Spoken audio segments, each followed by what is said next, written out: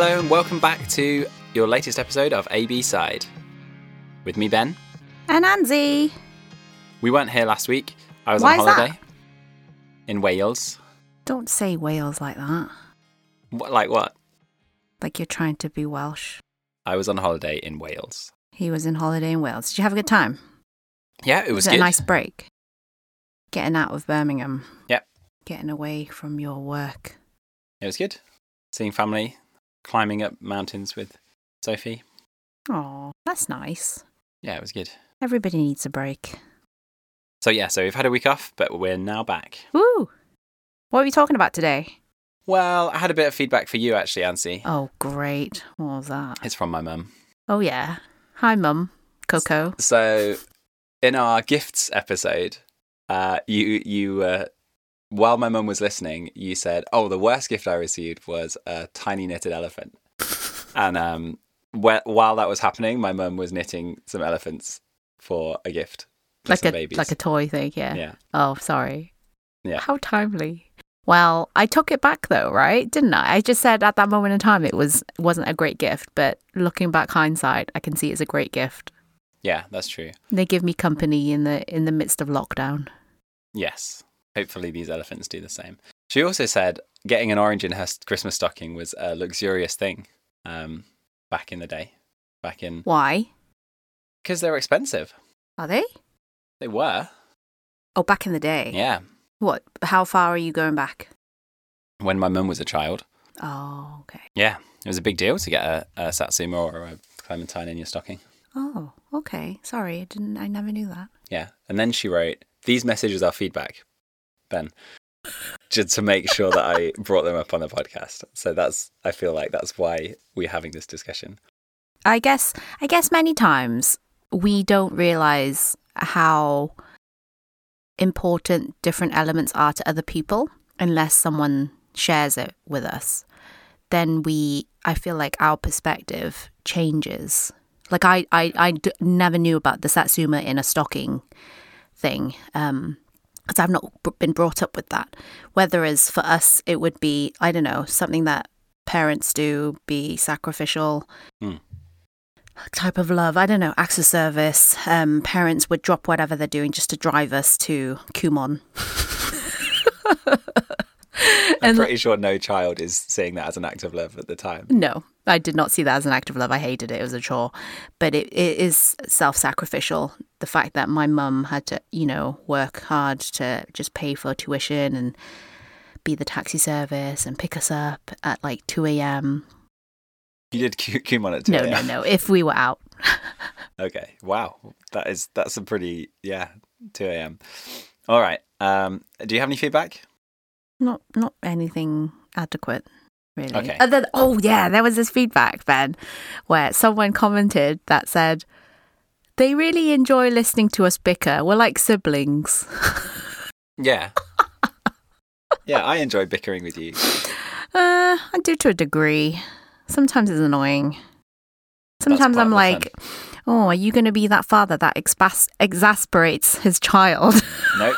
Just my siblings. You're exasperating me. Just my siblings. Yeah. Go figure. Anyhow, let's get cracking on today's show. All right.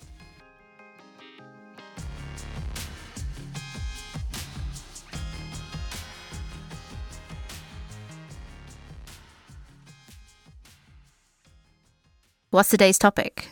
Today's topic is this show on Netflix that has come on recently called American Gospel: Christ Alone. Okay. That sounds really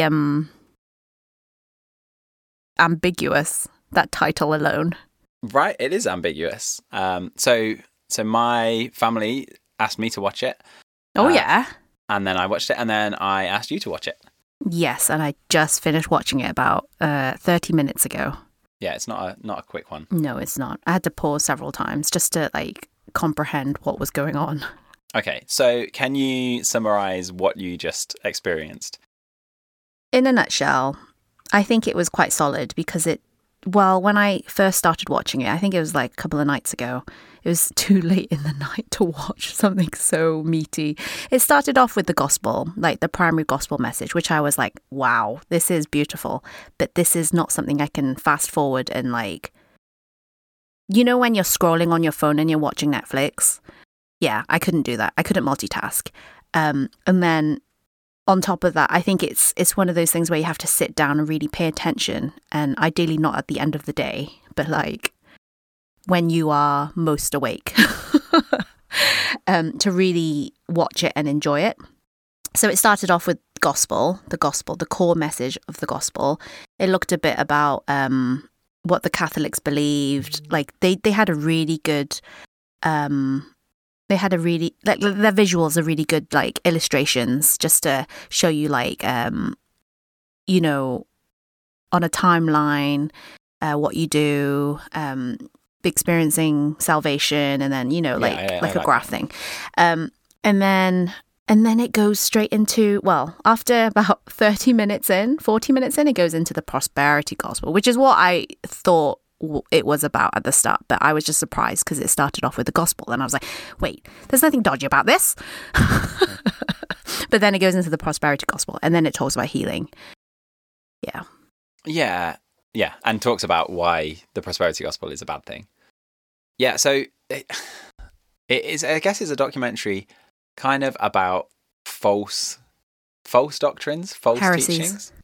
Yeah, and they probably wouldn't put it across as... Who's they? Maybe they would. The people in who made the documentary. I don't know if they would put it as harshly as heresies or not. They did. Did they? Yeah. Did they say heresy? Yeah. Oh, okay. You sure? Yes. Because they compared it to Gnosticism. They did talk about Gnosticism, yeah. Well, some of it's definitely heretical, some of the stuff that was in there, yeah. Well, here's what I got from it, right? I don't know if this is a summary statement, but basically, whenever I watch documentaries or reality TV shows, I have to think about someone's produced this, right? And they're taking things out of context, right? So they'll purposely pick out quotes that are the most extreme views. And when you take things out of context, there is a danger there. Just like, you know, certain people will take things out of the Bible out of context. So that's why I'm always hesitant to take reality shows or documentaries word for word, verbatim, because you are taking one thing and blowing it really out of proportion. Do you get me? Yeah. I kind of know what you're going at. Let me just summarize what kind of I think generally, and then we can get into some specifics. Okay. So when Mandy and I watched this, we noticed that there's a certain type of demographic, certain type of person who was interviewed on this show. Did you notice? Did you pick up on this or no?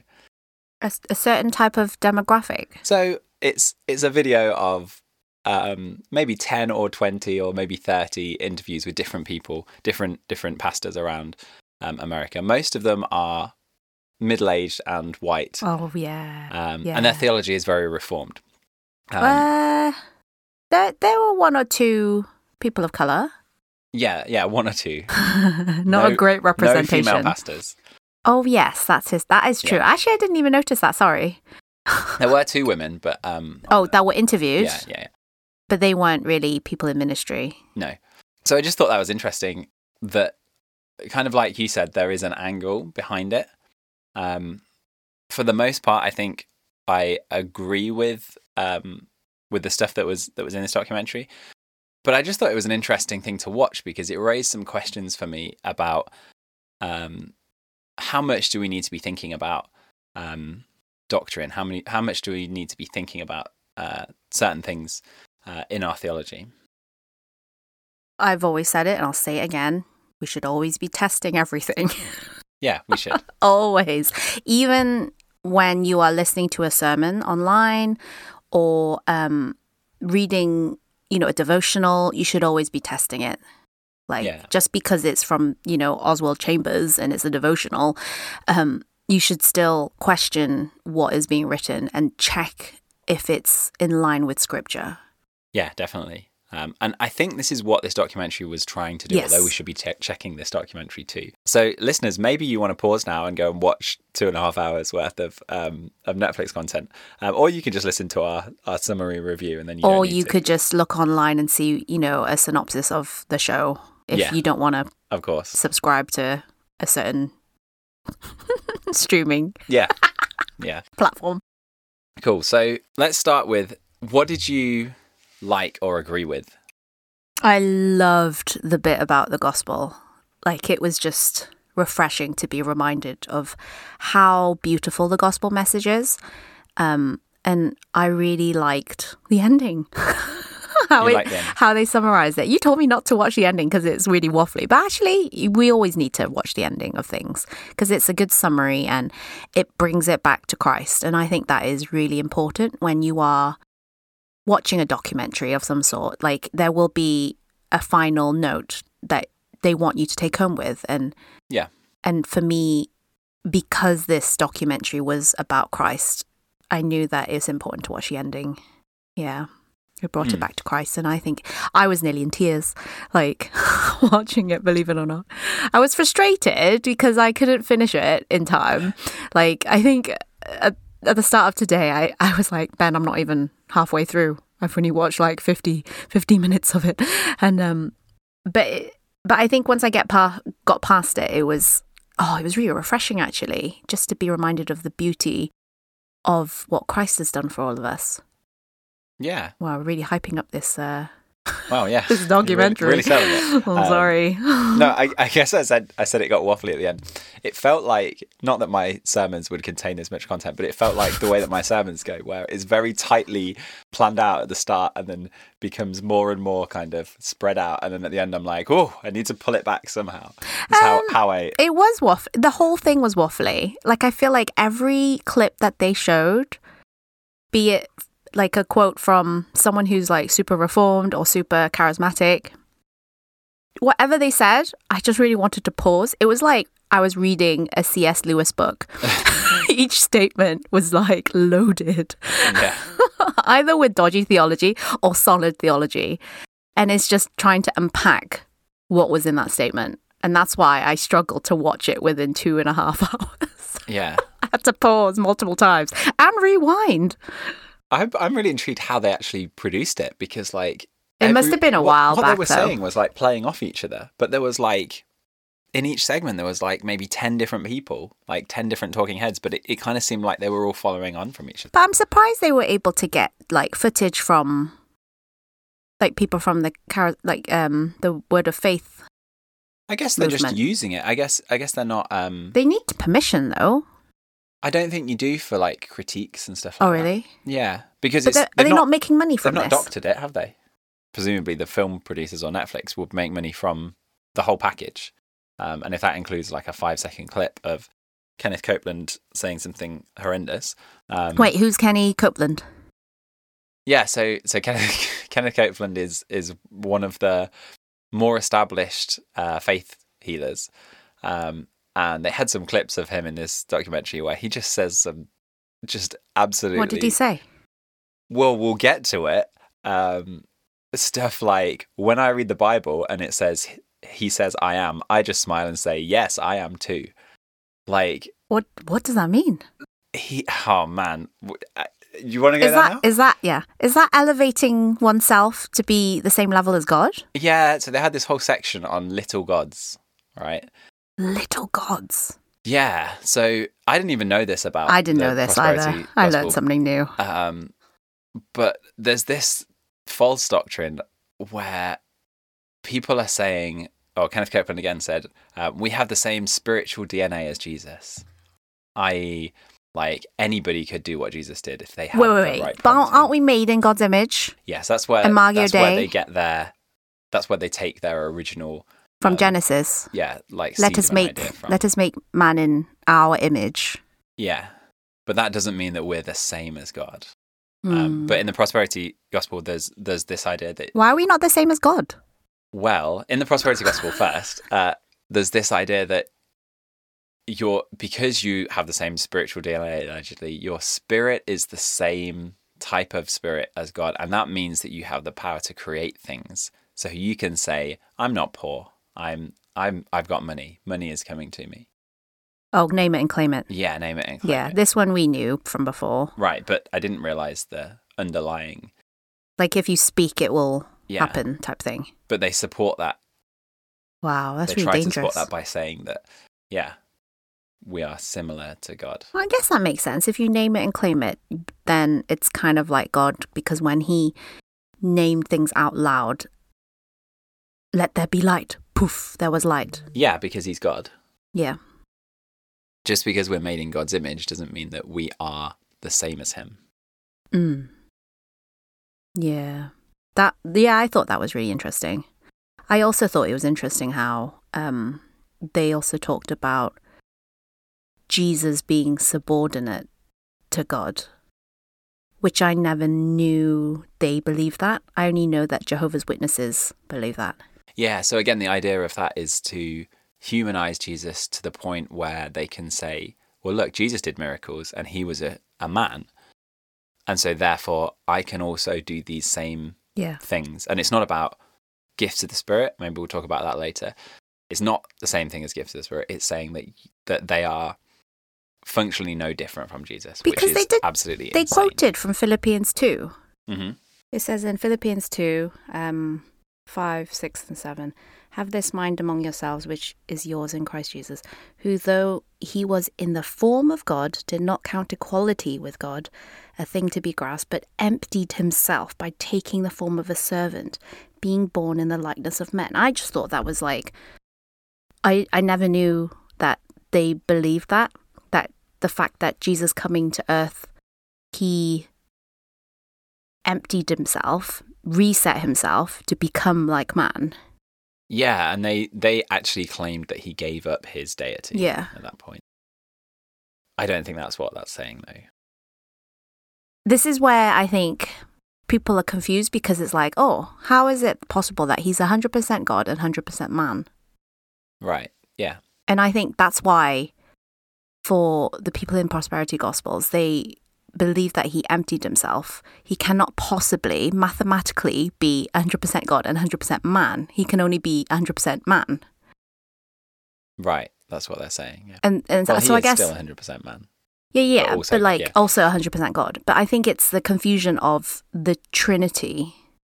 Like it's there's the doctrine of their Trinity theology is not Trinitarian view. Oh, yeah. I mean, so in my notes, I've got all of these different bullet points. And then at the bottom, I've got a bullet point entitled crazy stuff. I think we've just jumped to all the crazy stuff. Just jumped straight to it. So we're just addressing all that. Let's just address it now. Because there was one point in the documentary and I was just like mind blown. What? They believe that there's 9? Yeah, Benny Hinn, another famous faith healer, said, if you believe it, there's 9 of them. He said them. He didn't even... Like 3 times 3? Yeah, each element of the Trinity is triune, is what he said. And that means that there's 9. So like 3 times 3 of each deities of the Trinity. I never knew that. Like, it's just crazy. Like, what? How is that even possible? Why would you split them up? Yeah, I don't... It's mad, the stuff that some of these people say. Multiplication, yeah. And I think at this point, I mean, like, these guys, Benny Hinn and Kenneth Copeland, pretty much anything they say is outrageous. But then you start to think about were there people who they were kind of rebuking, people in the prosperity movement that you didn't realize were in this level of crazy? Yeah, of heresy. Because there were definitely, for me, I was like, oh, well, okay, I didn't realize this person was saying this. Yeah, well, I think I grappled with this a lot during Bible school, because we were told to not just look at one person's perspective, we need to look at many people's perspectives. Yeah. But I think there is a danger of still taking that one quote from Benny Hinn or like all the other famous people in the prosperity gospel movement and misquoting them. I think what would be useful is to actually watch it for yourself. Yeah. Because then you can also see where you stand theologically. So we absolutely should be doing that. Although I would say the quotes that they used in this were pretty unambiguous. You know, if Kenneth Copeland is saying, God says, I am, and I just say, I am too, like, I'm immediately like, this guy is not sent from God. There's like, a Joel Osteen book about this, isn't there? He wrote a book about something I am. Right. Oh yeah, Joel Osteen had the like name it and claim it as well, didn't he? Yeah. But again, like the quotes of him saying things like, "Oh, you know what? It doesn't matter which religion you are. It all like God wants everyone to be a good person." Like you hear that and you're like, I feel like I don't need to read more into his theology because why? Because at that point, and they made this point in the documentary, like there's a point where it is not the same gospel. It's not the true gospel. It's not the gospel, yeah. And so at that point, you have to say, well, these people call themselves Christians, but that's not what a Christian is. What's a Christian? If you're claiming that Christ is not fully God and that our salvation doesn't come purely 100% through him, through Christ alone, then that's not a Christian, is it? Because basically the documentary starts off with what the gospel is, and the way that they illustrated it is it's what Christ has done, therefore we go and do. So salvation equals, what was that formula again? Salvations equals, help me out, Ben. Faith equals salvation plus works. Yeah, that's right. I did not write that bit down. So because you are saved, you then produce works. That is fruits. That is a sign. Whereas the alternative, the works-based gospel, is you have to do something in order to be saved. So what does someone who believes in the prosperity gospel have to do then? Give money. Okay. To the preacher, right? Anything else? Have enough faith. Have enough faith. Yeah. So those are the two components, would you say? Yeah, and my concern with saying to someone you haven't been healed because you don't have enough faith is that you're putting all of the point of failure onto that person. You know, they're desperately looking for something, and it's not bad teaching. It's not God choosing not to heal you. It's purely down to your own work, isn't it? Yeah, when it boils down to it, when you strip everything back, but isn't that Catholicism right there as well? So that's what they were. I thought it was a bit odd that they put a bit in about Catholicism when really the main part of it did seem well, to that's be what Catholicism is, though, is what you do in order to get... Yeah. Well, yes, it is. But that's something different to the prosperity gospel. But they did tie it back together because they were then making the point that you appealing to unity and saying, well, why are we attacking our brothers and sisters? That only works if there is a gospel to be unified around. Is there a gospel to be unified around then? Absolutely. With like what the Catholics believe, what we believe, the Protestants, and within Protestant denominations, there's many mini denominations. I think that's the point they were making. If you disagree explicitly or through some other like belief, like other doctrines that you have, if you disagree that salvation is by Christ alone, then we can't say, oh, we're all in the same boat and we just have different ways of looking at things, right? Because if you disagree that the only thing that gets you into heaven, the only thing that restores you with God is Jesus' death on the cross and his resurrection. If you disagree with that, then we can't come to some common ground because that's the most central and critical part of our faith. We sound really judgmental here, though, Ben. Just us talking about this show, right, like this. Because when I watched it, I knew of people in my life that actually follow and listen and really agree with these ministries, right? I know people that will go and pray for healing for long leg, short leg. Yeah. And I know of individuals that will go on mission trips and do the whole, praying for healing and helping the poor, which is great. Yeah, I think we should go out of the way to make it clear that we both believe in supernatural spiritual healing. Yes. I strongly believe in that too. Yeah, we believe in social action, as you can go back and listen to our podcast about. So it's not to say that those things don't happen. It's not to say that we shouldn't pray for healing. It's not to say that the Holy Spirit doesn't work in miraculous ways in modern day society. Yeah, absolutely. We're not cessationists, basically. Yeah, we believe that he does do that. I think what the difference is so specifically with the signs and wonders, they were addressing some people who, instead of sharing the gospel, would do signs and wonders. Yes. So they had this clip of Todd White, is it? Todd White. Yeah, of Todd White, and he would go and he would pray for healing, and then he would just say, "I'm not here to tell you that you need to repent. I just want to tell you that." He didn't even use the word repent. Right, he didn't even want to use the word repent. And so at that point, like, how is that person's life better? Okay, maybe they've been healed of some malady that they've got, but if they don't know Jesus, then ultimately that's just a temporary fix, isn't it? Because ultimately we all die, and if we don't repent and if we don't accept Jesus's gift of eternal life, then we end up not spending that time in eternal life, and we end up in hell. I think what it is that many times they just look at the love aspect. They don't actually address the sin, which we all need to address the sin. Like, you won't come to God unless you are fully aware of your sin and in need of a savior to save you. And so I think it's really sad, actually. When I was watching it, I was in some ways upset that people would be, preaching this way, but sad that how come the gospel isn't proclaimed from their life? Why aren't they believing it? Why are they believing into this lie? And it made me think, we do have to address the sin.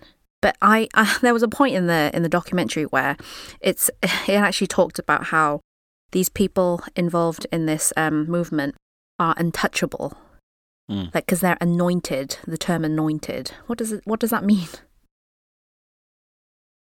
That you're special and chosen by God, protected, and you're like a prophet, and so they're untouchable, and you can't even speak against them. Because if you are to speak against them, you'll be cursed. You're not even allowed to question their teaching or theology or their lifestyle. And to me, that's bad. Because in the Bible, it does say we need to test everyone and everything. Yeah. And what was good about this documentary? I think I enjoyed it overall. I think normally, though, I would, if I saw something this reformed, I would kind of be like you said, like, is this a bit judgmental? But they went out of their way to say, like, we actually want these people to see their errors and not being afraid of calling them out. It's a rebuke. Yeah. Not being afraid of saying, like, this, what you're saying is definitely wrong, but we still want to see you come back. We still want your ministry to be useful for the gospel instead of anti-gospel in some cases. Because in some ways, Jesus came to perform, like, he did come to save, but whilst he was here on earth, he also did perform a lot of healings and miracles and signs and wonders. And even in John, it does end with the purpose of his healing and miracles was that so you would believe. But the most important thing is to repent and believe. Yeah. Not the priority is the healing or the signs or wonders. Because of course you're going to attract a crowd when there's all this, amazing miracles and like supernatural powers. But fundamentally, what Christ has done for you and me and all of us is that he died for our sins, which that is massive. Yeah. Yeah, he healed the unhealable thing in our souls, right? Yeah. And I think, like they use the example of the lepers that were healed in the Gospels, and they didn't all respond to the gospel even after they were healed. They didn't come back praising. Only one came back praising. Yeah, and so while signs and wonders can be a useful tool to bring people in the gospel, and do, I don't think we should be putting all our eggs in one basket, and saying that's the only way that someone can come to Christ, because that's certainly not the case for the majority of Christians that I know. If I think about how they became Christians, it's not always through a miraculous thing, although it absolutely can be. It can be. Ben, do you believe that in order to be spirit-filled, you have to be able to speak in tongues, demonstrate, just the Holy Spirit being very present and filled in you? No. Good. Moving on. We're in agreement there. That's funny, because when they introduced this section of the thing, I was like, why on earth are they talking about this? Why not? Well, that's the core fundamental. I've gotten into many debates and arguments with individuals about this, because they believe if you are truly baptized in the Spirit, okay, as a believer, you've been baptized with the Spirit, the basic foundational spiritual gift that you should have is to speak in tongues. Yeah. And I disagree with that. I disagree with it too. I just thought it was interesting that they put it in the middle of this, because it wasn't really a documentary about tongues. About cessationism, which is believing that the Holy Spirit, the spiritual gifts, are not present anymore, versus charismaticism, which is believing that we still have the gifts. It wasn't really a documentary about that, so it kind of felt like they chucked it in because they were like, maybe some of the producers were cessationists, and they were like, oh, quick, we can use this to just drill. So this one felt like a bit of an agenda to me. Oh, okay. Because the amount of times I've had arguments about this with people, it just does my head in. Because it goes to show oh, I don't have the gift of tongues. Does that mean I'm not a Christian? Does that mean I don't have the Holy Spirit in me? So it causes me to doubt, and it causes me to feel like I'm a second-class, citizen. Well, that is a doctrine of some charismatics that is damaging, because they will insist that means if you don't speak in tongues, it means that you haven't been baptized in the Spirit. 1 Corinthians 12 says, now you are the body of Christ. So he's talking to the body of Christ in the church in Corinth, and individually members of it. So he's talking to Christians, people that Paul counts as Christians. God has appointed in the church first apostles, prophets, teachers, then miracles, then healing, helping and ministering, and various kind of tongues. And then he says, are all apostles, are all prophets, are all teachers? Do all work miracles? Do all possess gifts of healing? Do all speak with tongues? Do all interpret? Tongues. Sorry. You mean tongues? Tongues, yeah. Tongues. Yeah, I mean, he doesn't give an answer to that question, but I'm pretty sure that's a rhetorical question, and the answer is no to all of those things. Not everyone is an apostle. Not everyone is a prophet or a teacher. Not everyone speaks in tongues. And he's talking to the church in Corinth, the body of Christ, as he calls it. Yeah. So I think it's pretty clear-cut. I don't think you can argue it otherwise. I mean, I would love to talk more about what the gift of tongues really looks like, and kind of this word glossolalia, heavenly languages versus human languages, but I don't think we have time today. Maybe some other time. Yeah, you can ask me individually, privately, if you want to hear my opinion on it. Maybe we should invite someone on the show. That would be fun. Let's do that. I've got some people in mind. I do. But aside from that, I think the gospel message is to save. But in order to save, you need to be aware of your sin. I think that's what I took from the documentary. Right, because, I mean, it's fundamental. I think if we were summarising the gospel, I think we would... Can you summarise this gospel? Sure. Go for it. This is something that they did in the show, right? What did they do? They had they had some people from a Bible study group, or from church, and they said every week they have somebody in their group summarize the gospel. Yeah, I like that. That was at the start of the show. In fact, when I was watching that, I was like, I really miss Bible studies with humans. But the gospel should not be boring, actually. You should always remind yourself of the true story of the gospel. Sure. And it should excite you as a believer. Like, some people might think, oh yeah, it's preached to death. Why are you going and, in this sermon and talking about the gospel again? Like, we know this, like everyone should know this. But no, not everyone does. Not everyone truly believes, in the gospel. Yeah, that really, I'll come back to my summary of the gospel in a minute. That really convicted me, actually, that section about preaching and how... Well, so they made the statement that every sermon should be focused on the gospel. What do you think about that? I agree, because you need to bring it back to Christ. I think so. When I started preaching, actually, Pastor Bert gave me some really good wisdom and gems, and I still hold fast to it every time I prepare for a sermon. And it is, we should always be bringing it back to Jesus, because the moment you don't, then it could be about self. It could be about something else. Yeah. What was the example that they gave? 10. What was it? 10 ways that you can avoid sexual immorality.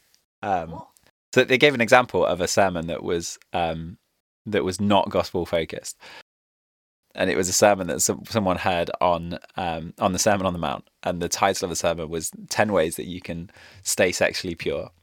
And I was like, yeah, that's not the point of Jesus, the Sermon on the Mount. The point of him saying, like, anyone that looks at a woman has committed adultery in his heart.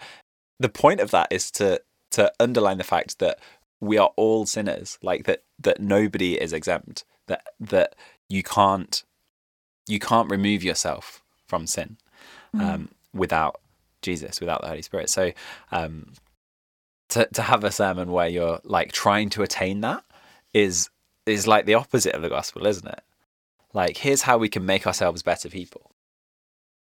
So even just like every time I prepare a sermon now, I have to align myself with Jesus and look to Jesus, and I'm pointing. We all have to point people to Jesus, but you do have to look at sin.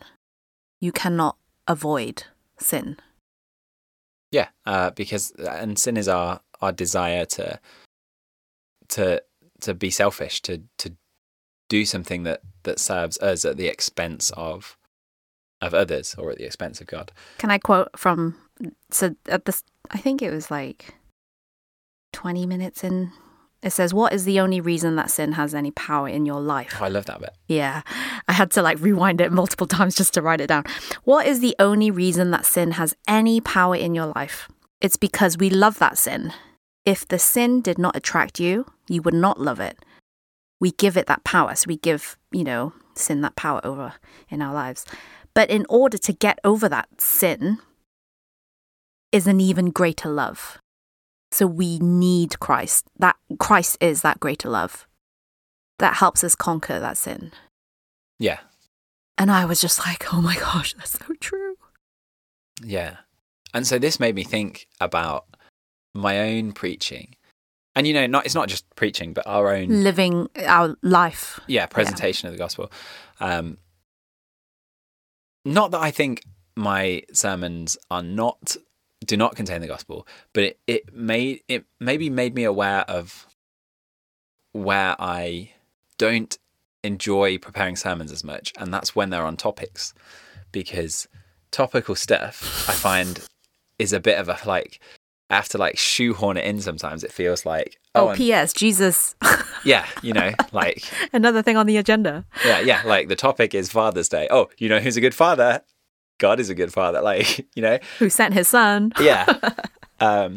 Whereas if I'm preaching from the Bible, from a passage, I mean, I'm always preaching from the Bible, but if I'm preaching from a set passage, when you look at the Bible as a whole, Jesus is all the way through from Genesis to Revelation. Yeah, it's beautiful. Yeah. And do you know what? So when I was going through the Old Testament during Walking with God, this discipleship course that we were doing at the start of the year, We're also doing that now, this new academic year. I was going through Sign up now. Genesis. Yeah, sign up. I was going through Genesis and I thought, actually, it would be interesting to see what the Jewish people think of, the Torah.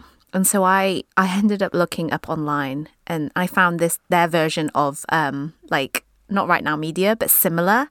And they had all these awesome videos and they always do point it back to the Messiah, but they don't see Jesus as the Messiah, unfortunately. Wow, that's really sad. It is really sad. But I still find it helpful to see what they believe and see, because they really look into the Hebrew, and it all lines up and it all points to Jesus. Yeah. Like, just to hear, how they interpret that part of scripture in the Torah, the Old Testament. But yeah, I think there is the gospel message throughout. It's interwoven throughout scripture, and that's beautiful. Yeah, absolutely. Is there a danger of just looking just at scripture? In terms of what? Just scripture? Like, what do you, in what context? This is another one of those open-ended questions. Oh, great. I don't know what you're like. Okay. So we threw around some words today. Very, very reformed. Yeah. Versus someone who's like super, super charismatic. Okay. Is that a scale, would you say? No, I wouldn't say it was a scale. Because I can kind of see it that way. Sometimes when you're super, super reformed, there is no room for the Holy Spirit. I mean, I don't think that's necessarily... Because you're so black and white. But I think that's not necessarily a reformed theology. It can be. The two can go together. But I don't think being reformed means that you have to be anti-charismatic. If we're talking about charismatic in like the strict sense of the word and reformed in the strict, to mean reformed as in you largely adhere to the doctrines of by scripture alone. That's where we get our revelation of who God is, and that's enough to tell us fully who God is. And you stick to the doctrines maybe of Martin Luther or John Calvin. Charismaticism is the belief that the spiritual gifts continue today, and beyond those, like the actual denominations, reformed denominations or charismatic denominations, they add on other things, but that's not truly what those words reformed or charismatic mean. Does that make sense? Okay. I would describe myself as charismatic, but with a small c, but I wouldn't describe myself as charismatic with a big C, and I would distance myself from charismatic with a big C. What's charismatic with a big C then? So like that would be like particular denominations who are charismatic. Like you have to speak in tongues, you have to... Yeah, this is the way that healing works. You do X, Y, Z. This is the formula, So I would distance myself from that, but at the same time, I would say I wouldn't limit the Holy Spirit in how he acts today. Anyway, what was your question? Your question was, is it a scale? I don't think it's a scale, but I think you can find cessationists aligning more with Reformed theology, perhaps. On the other end of the spectrum. Yeah. And this is only one element of theology, right? Like, there's a million different areas of doctrine. Pneumatology, which is the Holy Spirit, is only one of them. So, and then on top of that, theology is theodicy. Theodicy being the theology of suffering, right? And in this documentary, it does bring about. And I'm glad they did, actually. They talked a little bit about Job. They even had a snippet clip from Oprah Winfrey saying, "What kind of God wants you to be poor and miserable?" And I just laughed because Oprah Winfrey's journey has been quite an interesting one. She used to be a Christian. Then I think it got a bit messed up. And then I think, it talks about The Secret, which is I keep seeing this book in bookshops. I never picked it up. I just thought it was fiction, but I never knew until I watched this documentary that is modern day Gnosticism. Right. selling a secret knowledge that, you know, yeah, it's a book about life and success. Yeah, like a self-help book, right? Yeah, self-help just like book. Joel Osteen or Second Blessings. Joyce Meyer or anyone else. Yeah. But I just thought it was really interesting how, like, yeah, when you really look at the crux of the word of faith movement, which is the prosperity gospel, they package it in a way that you will not be suffering. Yeah, and I mean, like, that's not really what Jesus said, No. right? Like, in this world, you will face trouble. Oh, absolutely. Jesus came and suffered so much. And when, after he left, all the disciples became martyrs. Yeah. And so I think it made me angry, some of the clips of the prosperity preachers that were on there, because it's just like, it's not just bad theology. It's like, it's deception, it's actually. opposite to the gospel. Yeah. It's deception. And when you really think about it, in the Bible, it does say, beware of false prophets, beware of the, you know, people that are wolves in sheep's clothing, beware of the lies. And I think they actually had a few snippets of they had a clip from Benny Hinn saying, if you touch the servant of God, you will be judged severely. But actually, I think those that handle the word of God and they mishandle it, they will be judged more harshly. And it says so in the Bible. Definitely. Yeah. I mean, one thing they did is they had interviews with people. They kind of presented them as like survivors of the people that actually repented from it, having, you know, well, what was interesting is, that, like, they didn't present people as repenting of it. The way that I saw it is they kind of presented them as like victims of these deception, these false teachers. Yeah, the way that it came across is there was a heavy emphasis on the leaders and their responsibility to care for the flock. And you know, like, but it is the leader's responsibilities. Oh, absolutely, it is. It doesn't take away from. I mean, essentially, what's happening is they're selling something that's palatable, aren't they? Yeah. Like they describe, one of them described it as like their version of the American dream. It's really sad that it's gone overseas, and it's actually in a lot of countries. Yeah.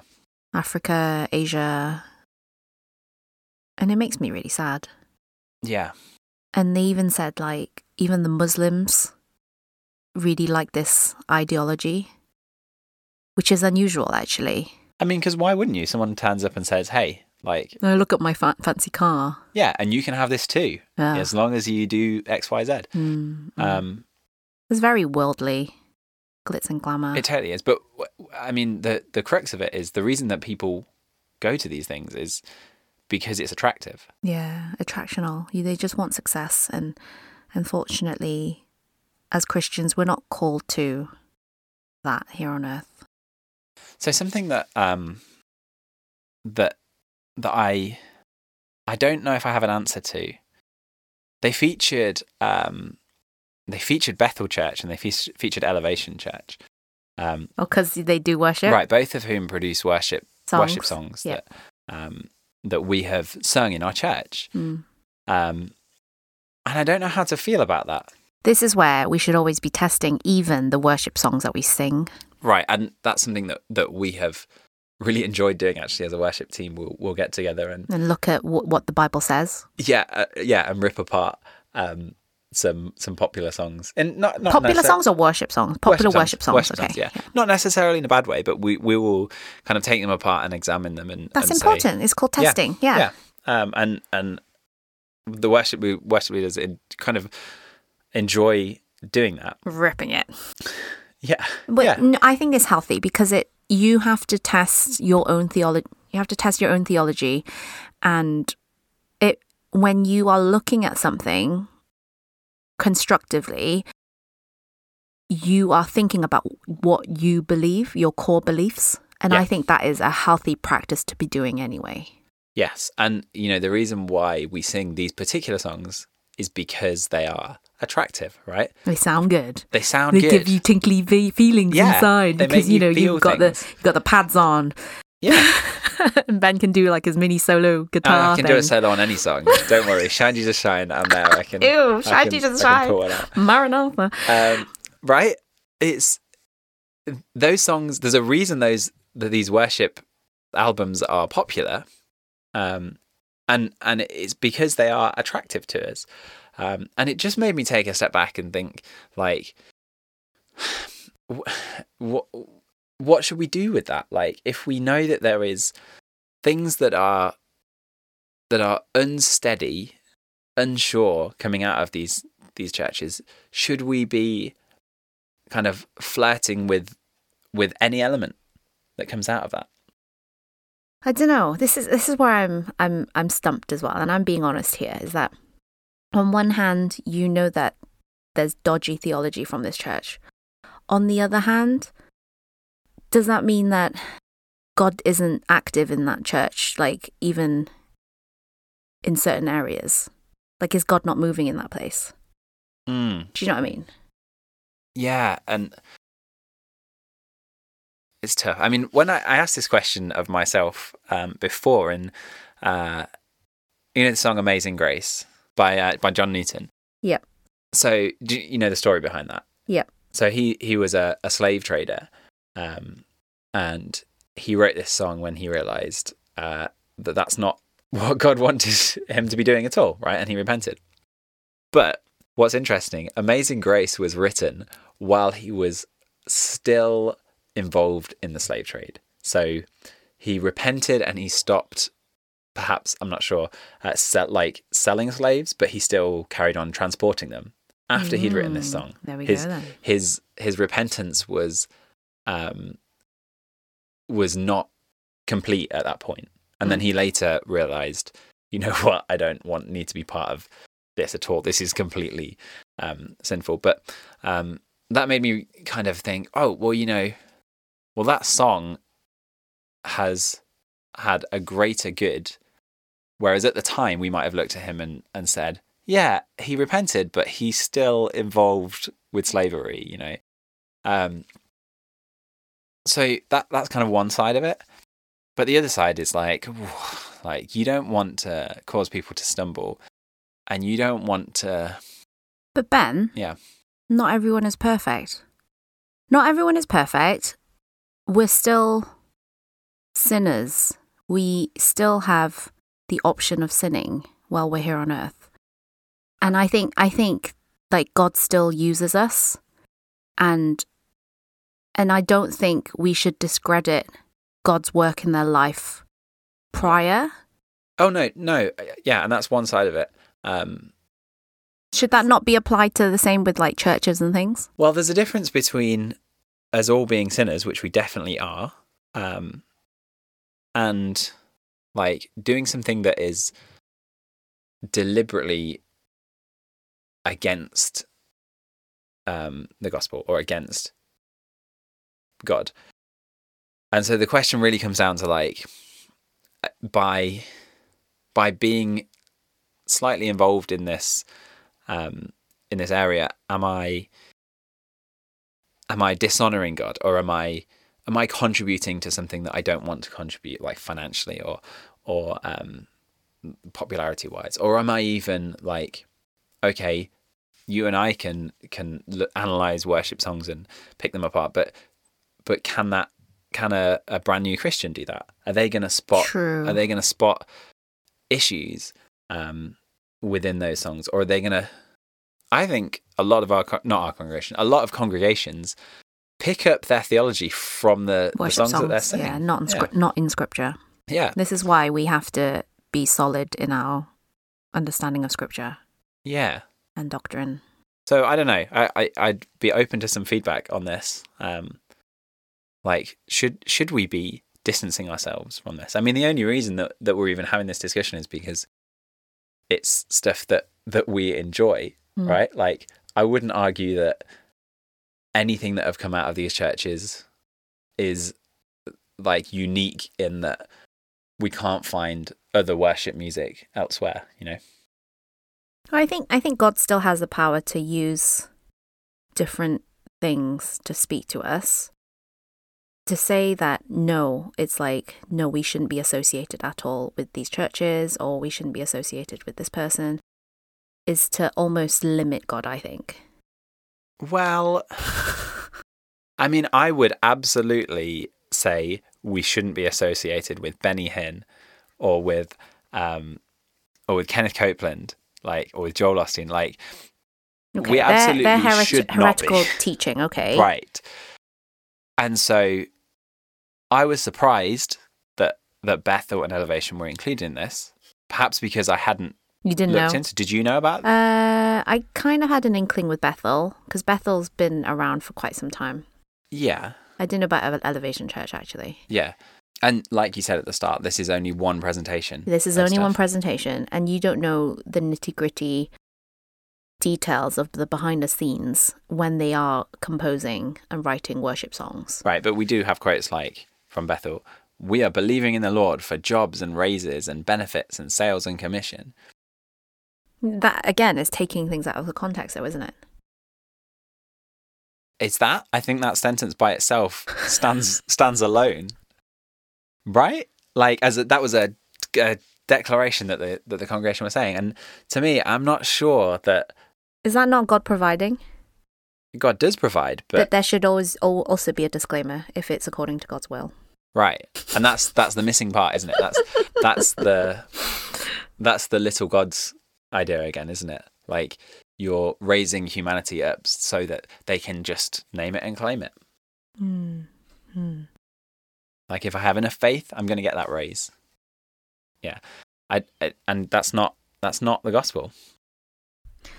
So, Ben, what should our... having discussed all of this now, what should our response be? Should we just go and, rebuke people? I don't think what you're saying is right, blah, blah, blah. I'm going to hit you across the head with a Bible. If you do that to a stranger, what do you think their reaction is going to be? Or, if a stranger does that to you after a sermon, what would your reaction be? Would it to be to humbly receive their feedback, or would it to be like, I don't know you, right? Yeah, that's true. I think we have to be really cautious about how we engage with the wider community, the wider church, I guess. Whether or not we would argue about whether or not they're saved. We want everyone to be saved. Yes. We want everyone to actually be right with God and to know the true Jesus, who is much bigger than this genie who grants wishes, right? he has created us, and he has given us his opportunity for eternal life, for spending our eternity, for spending forever with him. That's much greater than giving me a new car or making my leg grow an inch. And so we want everyone to be part of that. So we have to be careful with how we address these issues. But at the same time, we can't just ignore them entirely. Yeah. And it's not to say that that our position is infallible. We all are humans, and we all have to... We all fall short of God's glory, really. Right? And we're all attempting to interpret the Bible, and we believe that's with the power of the Spirit to do that with us. But yet there are some people who have different interpretations, right? So, at the start of our podcast, our series, when we talked about agree to disagree, this is one area where we can't agree to disagree, right? As Christians. On salvation. Yeah. But I think fundamentally we can try to come to a resolution, but not everyone will be okay too. And I think fundamentally when it boils down to it, it's I can pray for this individual, this brother or sister who is grappling with their doctrine. Yeah, but the other person's not going to see it that way. They might say, I'm going to pray for you because you're grappling with your doctrine. I think we need, if we're talking about people that we know, then we need to have a discussion. Yeah, right? It needs to be a discussion, not a like slap them over the head with the Bible. I'm reminded actually of an essay that I wrote in Bible school. Oh my gosh, I was going to say the same thing because okay. I wrote an essay about this as well. Take my pass. Okay, fine. About the Holy Spirit, and I was talking to my good friend about it, who has a different understanding of the Spirit to me. And he was like, "Oh yeah, send me your essay." Like we had a really good conversation, like while I was in the process of writing it, and I sent it to him, and he just gave me like a 1-line answer back. Like he read it and then he didn't want to engage with me, and I'm like, wait, where's this person coming from? He's more charismatic than me, and I'm like, I don't think that I am like, I'm not saying that I am the expert on this topic, but it kind of hurt that he didn't want to engage. Like he just kind of went agree to disagree, like in his head, but he didn't even say that to me. And if we do that, we run the risk of and now I'm like, does he think that I'm not saved because I am not as charismatic as him? Like you're not spirit-filled. Right? Like that I don't believe that everyone needs to speak in tongues. So does he think that I'm not saved and then he's not doing anything about it? Like, that's not cool. Because I would want him to say to me, hey, look, I really think you've made an error here. I'm going to pray for you right now. Right? But instead to just shrug his shoulders about and walk away. Yeah. It kind of, it implies that you're not bothered about what they think. I guess. And I think that's important when we're talking about salvation. So if we know people that are, like we said, I think we do know people that are more sympathetic to some of these ministries than we have been in this podcast. We need to have a conversation. And it doesn't need to be a, like, I'm right and you're wrong conversation.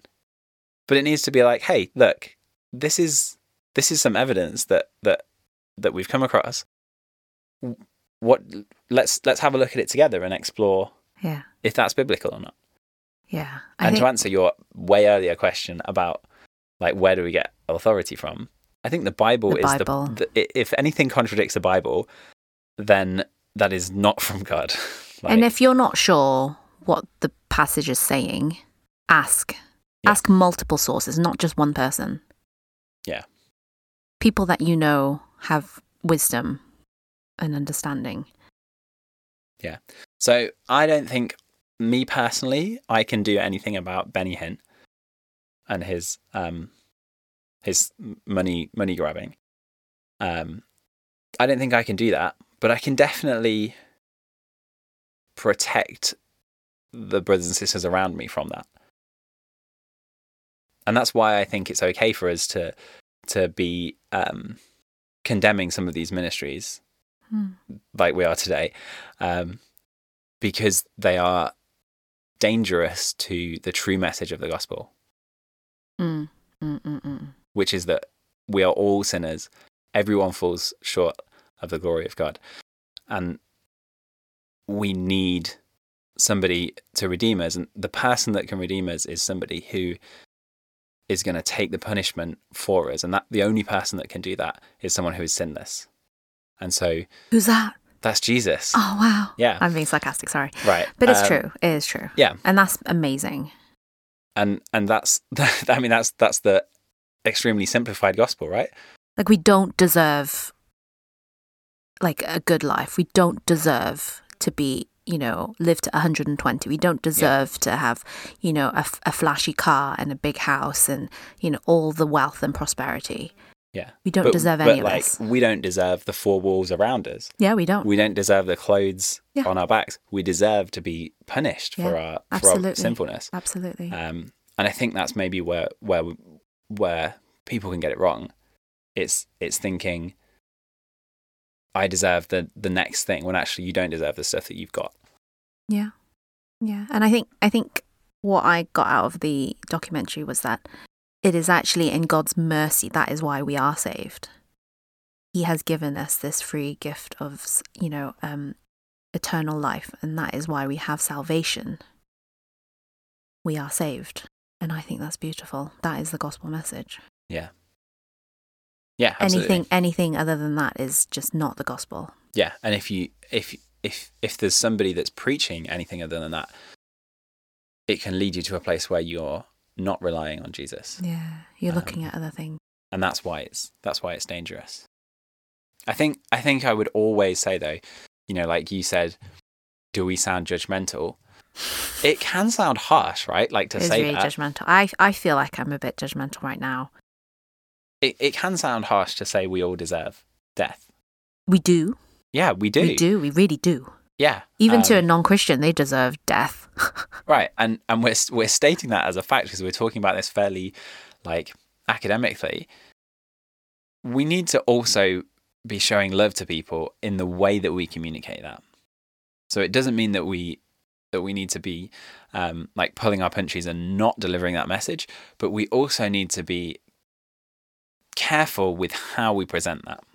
Like standing on a street corner with a megaphone shouting that people are going to hell is unlikely to bring people to Christ, even though your theology might be correct. Like if you're not doing it with compassion, it's not going to stick with people. All right, Ansi, how are you going to, or what have you learned? I've learned that fundamentally, God is all-powerful. God is in control. God is sovereign over this world. And though there are going to be false prophets and false preachers and deception and lies, I think it's important for you and I to be grounded and rooted in the Word. Like, constantly read the Word. Write it on your heart. Wear it around your neck. Like, I think if you do that, like that will help you understand what is truth and what isn't. But I think this is all doing though. We only do this because of what Christ has done. And I think there is a danger that if we don't look at what Christ has done, we'll always be trying to do.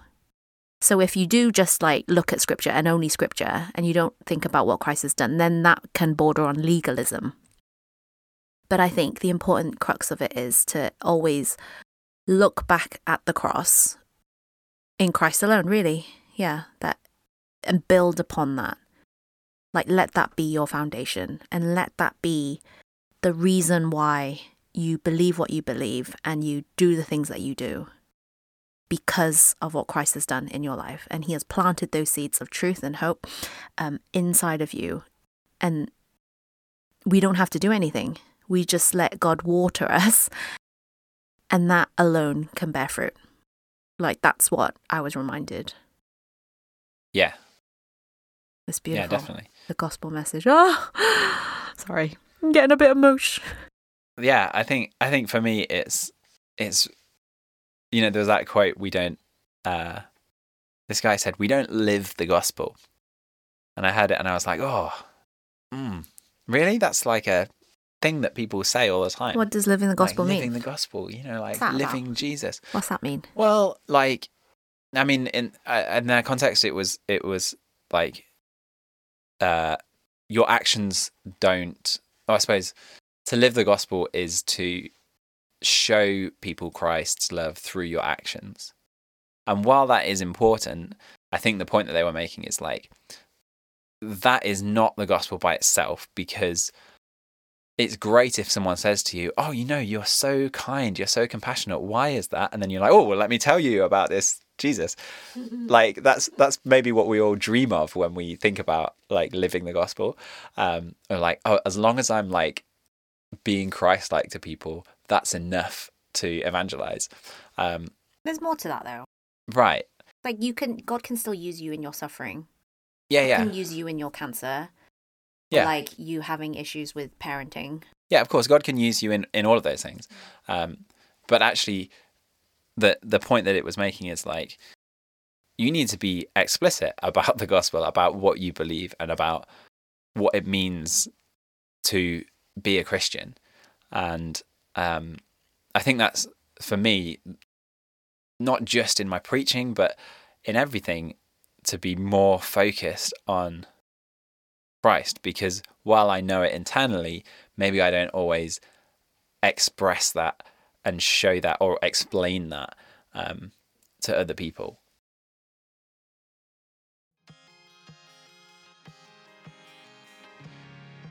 All right. I'm sure we said something that you might have disagreed with, listeners, this week. If you would like to let us know your feedback, we would love to hear it.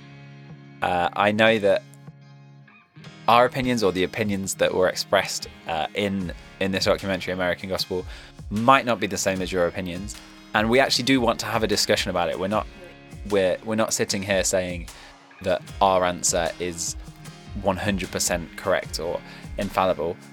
Let us know what you think about the documentary. Yeah, check it out. It's on Netflix. You can get in touch with us, abside@thebcc.org.uk. Or through our regular social media platforms or messaging services. We will see you next week. Toodaloo!